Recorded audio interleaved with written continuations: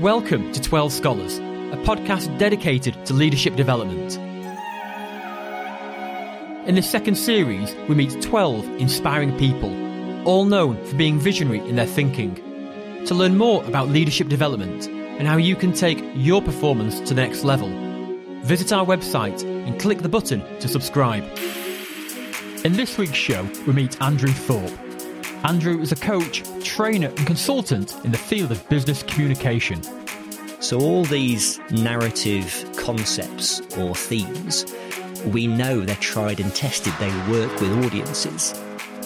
You think, well, what part does love play in business? And she says, take your trousers off. And he says it's the best offer he's had all week. And he does brilliant intros, almost as good as your intros. Andrew started his career in the golf and leisure industry. He worked in management, specialising in corporate turnarounds, but then found himself in a midlife crisis in need of his own turnaround. So Andrew started to coach business professionals on the golf course, and that's when he discovered his special talent, helping people tell better stories about their products and services. Today, Andrew works with businesses both large and small. His mission is to help leaders be more confident and persuasive in the art of storytelling. This interview provides plenty of practical advice that you can apply to your business. We talk about the movies, dry cleaning and 3 layers of cake. So in this episode, we'll sit down with Andrew and explore how you can become more visionary when you learn the art of storytelling.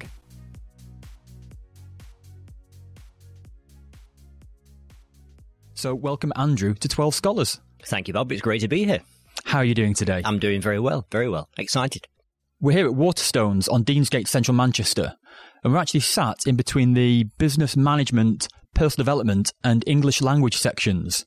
A perfect example of where your interests lie. Oh, I feel I'm getting more wisdom by osmosis just by being here, Bob. It's amazing. I haven't read a book yet. I'm looking at them. and perhaps you could tell the audience why Waterstones and perhaps the relevance of your story with regards to books and personal development.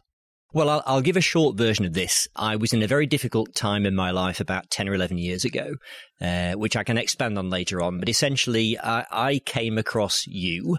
You rang me out of the blue in your typically breezy way that you did, because we'd met, I think, maybe 2 or 3 years before. That's right, yeah. And said, oh, hi, Andy, I'm in town. How's things? I said, well, not great.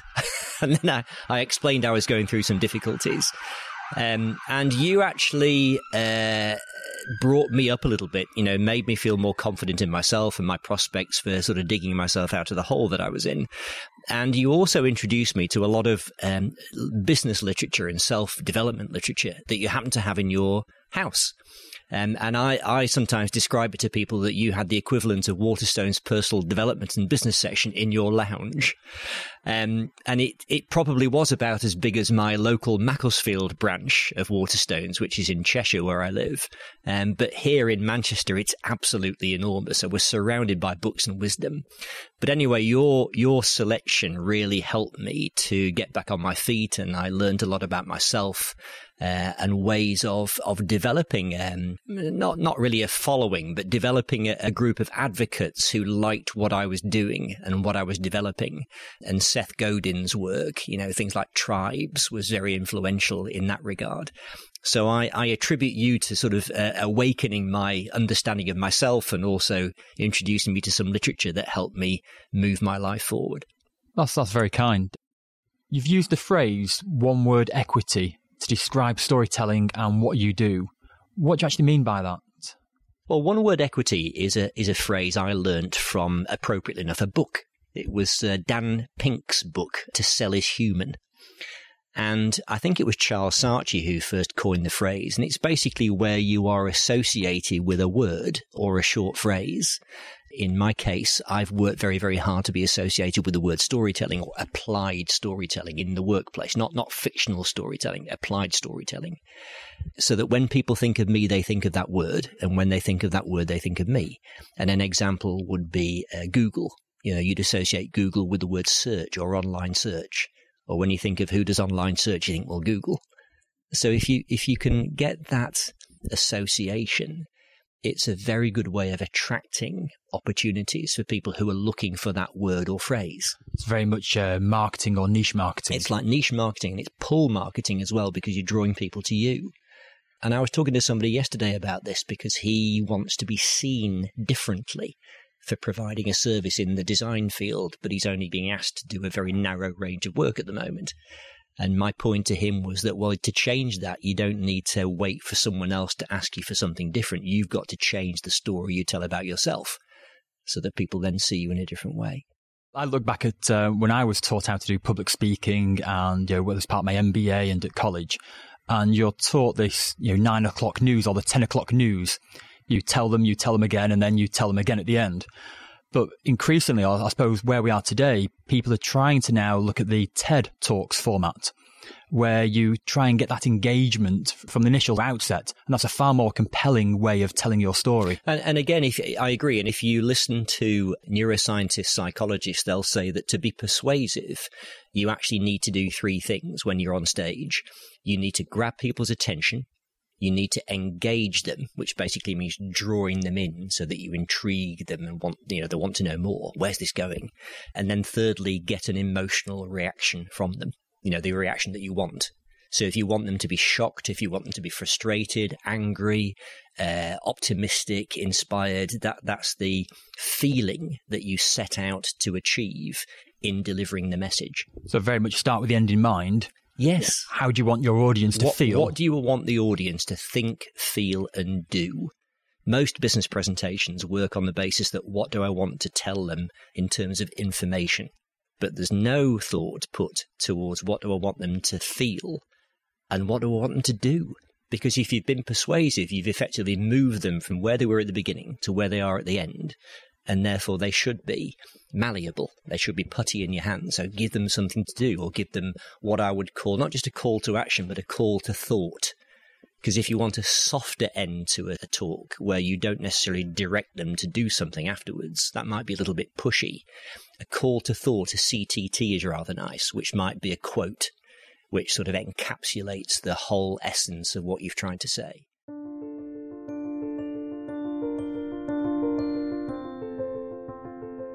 When it comes to storytelling and starting with the end in mind, what are the benefits of telling good stories?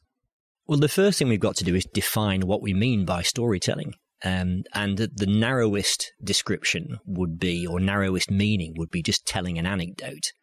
But if you're talking about the application of storytelling in business, let's say, which is really where I work, business and organizational storytelling, there's got to be more than that to it. Because otherwise, it's not just about being entertaining when you open your mouth. It's actually conveying a real meaning and a message. It's delivering that key message and communicating with either your employees, the wider stakeholders. Exactly. So it's about, first of all, packaging a message.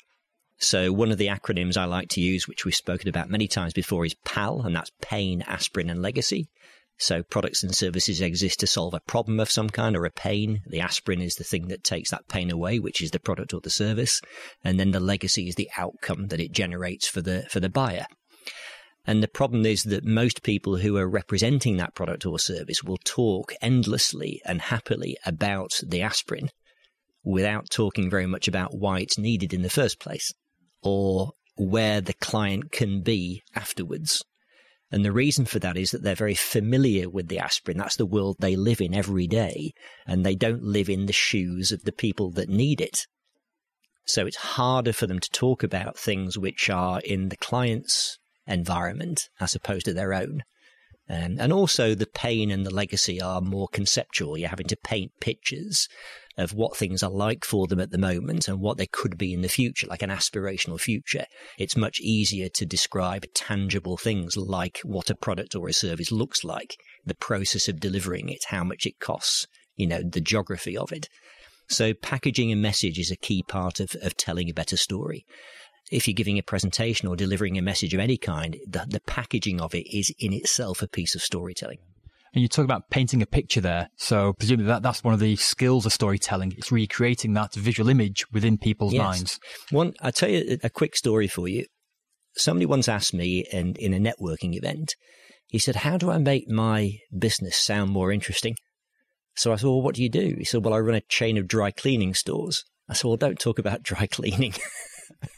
He said, well, what do you mean? How can I not talk about my dry cleaning? I said, well, think about it. The interesting stories come about through the customers that bring their clothes in that need cleaning or repairing for a reason. And then I did a workshop maybe a year or so later where a woman actually told a story which I've embellished and adapted. And it goes roughly like this. You know, we've had the Thomas Cook situation recently where people sadly have lost their jobs, that the company's gone after many, many years.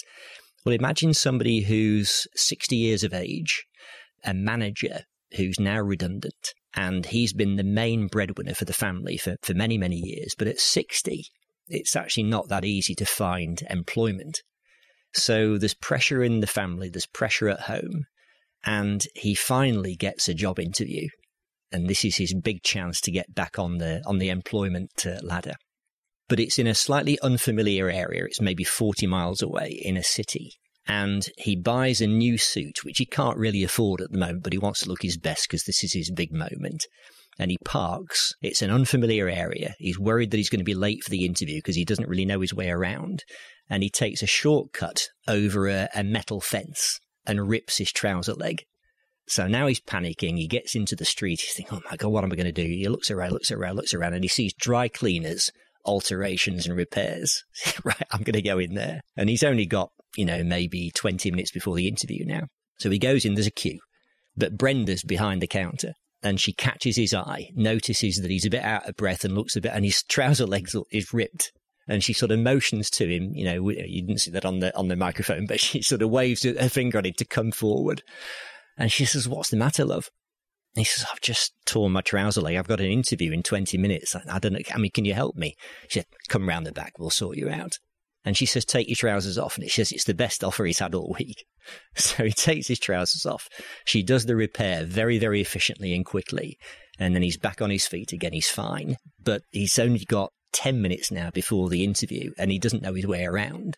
But she knows where the interview is because she used to work in that same building. And it's a bit difficult to find because the entrance is a bit obscure.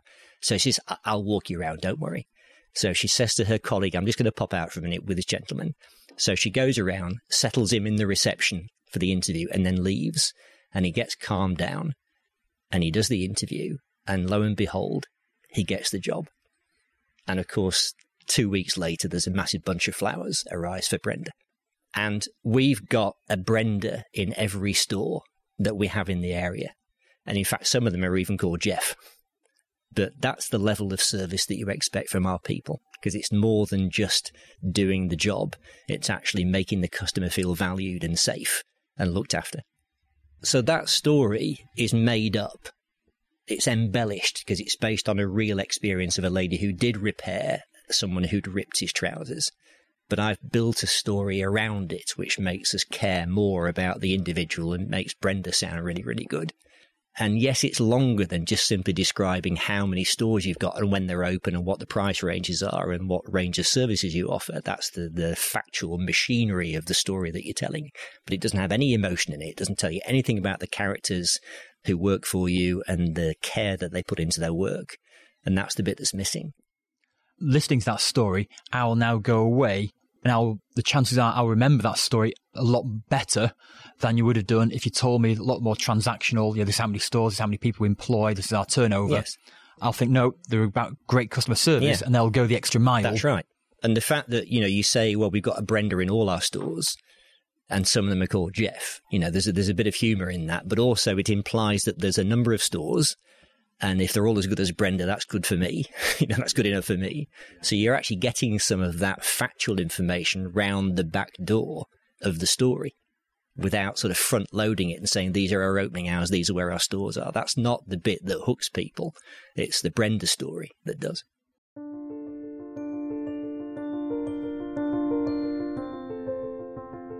When it comes to storytelling, films are a big part of culture. And I know you've got a great love of films. Perhaps we could talk a bit about how some of the best films tell their stories.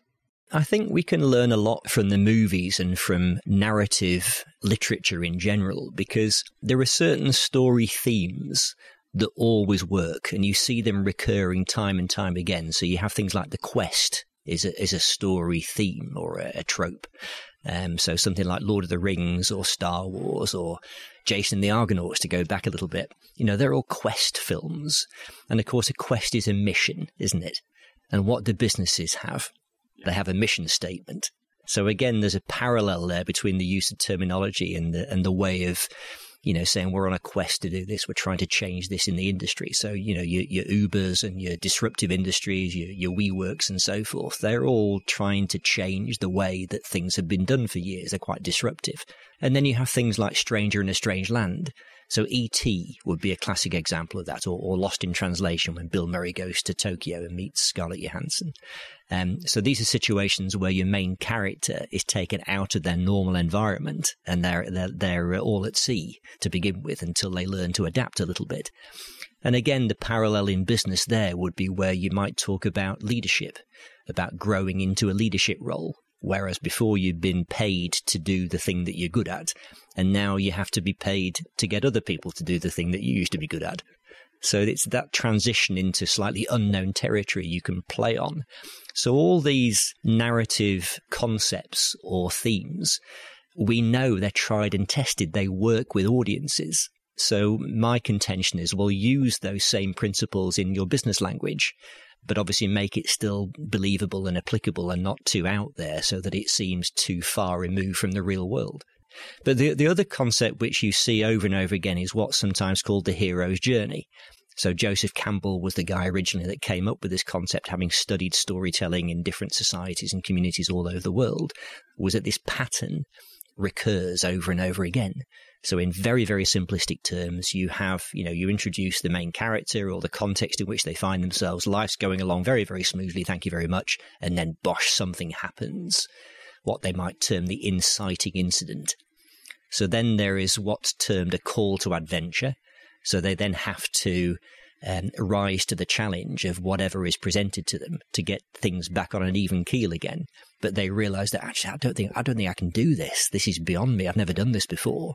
So then they may seek help from a wise one. So that might be the Yoda figure or the Gandalf figure in Lord of the Rings.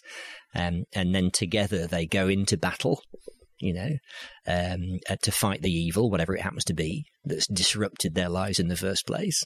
And it's not easy. There's lots of tension. There's lots of drama. There's lots of turning points. The thing they tried initially doesn't work. They've got to try something different until finally there is a resolution. The dragon is slain. The evil is dealt with. But as a result of that, they are changed people. And when they go home, the journey home, the return home, they're able to share the wisdom that they've accumulated in that experience with others and sort of pass it on. And this is a classic kind of journey that people go on in life. And it's reflected not just in the movies, but it's also reflected in things like case studies. So if you want to find a great way of turning a bland, dry case study into something that's more compelling as a story, look at how you can apply some of those hero's journey elements to it. You touched on there the quest story and the Stranger in a Strange Land. What other types of themes of stories are there out there that businesses or people could apply to themselves? Well, you might have something like Rags to Riches. So a film like Pursuit of Happiness would be a good example, the Will Smith film, where things were going very, very badly for him, and then he made a breakthrough, and now he's doing very well, thank you. And that's a true story. But also something like, a love story. You think, well, what part does love play in business? And yet if you look at a brand like Apple, people love their Apple device. To be parted from it is like losing a limb for them. It's very much a devotion and loyalty beyond reason. Yeah, there's absolutely beyond reason. So, they'll queue up for hours to get the latest version of this or that. And there's definitely a very strong emotional connection between them and their beloved iPhone or device.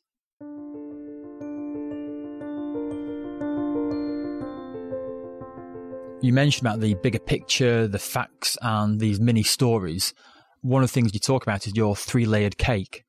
I talked before about the fact that storytelling is about packaging a message. That's one of 3 of my favourite definitions of storytelling, of applied storytelling. Before I get to the cake, the other one would be where you're using an anecdote or maybe a metaphor to illustrate something like I've just done with the Brenda story. But the third one would be, how do you tell the story of your company or your organization so that it comes across as describing who you are rather than just what you do? So the 3-layered cake is the thing that achieves that. So in the middle layer of the cake, you have the machinery.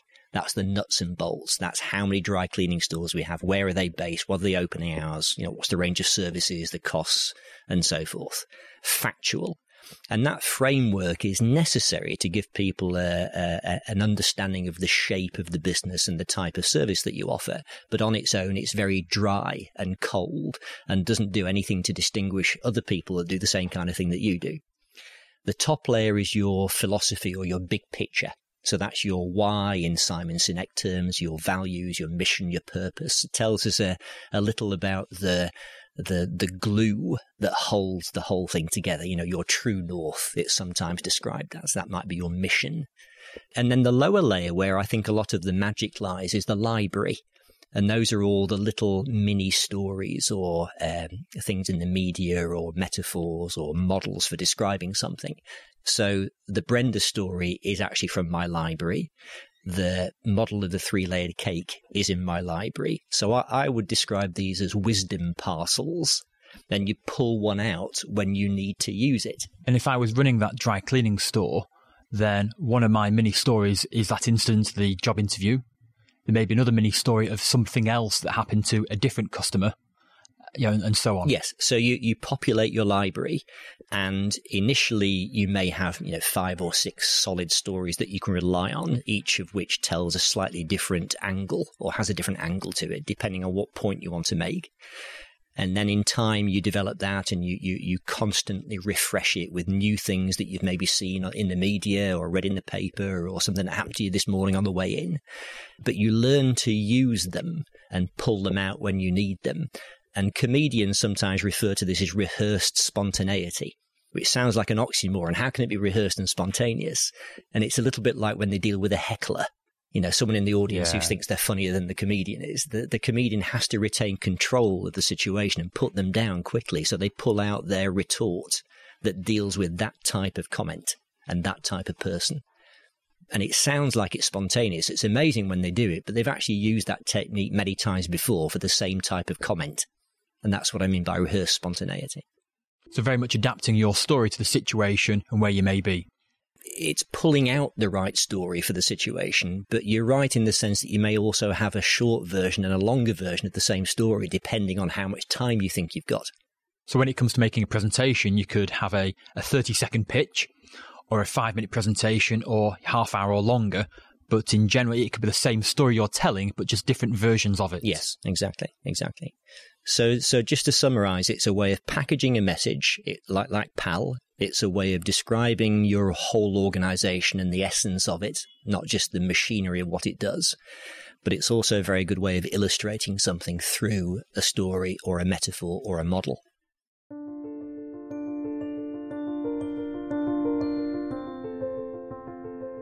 When looking back, what advice would you give your younger self now? I wish I'd started this earlier. I only discovered what I should be doing in life about the age of 44 or 45, and I wish I'd figured this out earlier. I don't regret having spent that time in the golf industry, but I think it would have been nice had I realized that I had a facility for doing this earlier and started earlier. So what would that advice to yourself be then? I think looking back, I was too keen to play it safe and to do what I was familiar with, rather than necessarily what I had an aptitude for. But this is me. This is who I am now. But it took me a while to discover what it was. And is there a recommended book or podcast? I'm really into Hidden Brain at the moment. Hidden Brain? Hidden Brain is a podcast that's hosted by a guy called Shankar Vedantam, who's a journalist. And it's about psychology. But it uses very much a storytelling approach in the podcast that hooks people. And he does brilliant intros, almost as good as your intros, that really get the audience hooked into what's going to follow. So that's one to look out for, Hidden Brain. And as far as a book's concerned, I'm quite interested to read Malcolm Gladwell's latest book. Is it Talking to Strangers? Which I think is outside now in the foyer of Waterstones. But it's in hardback. Proper book. But I'm from Yorkshire, so I'll wait till the soft the soft cover comes out. Well, Andrew, thanks so much for being with us on 12 Scholars. You've certainly given me plenty to think about, and thank you once again. Oh, it's great to be here. Thank you.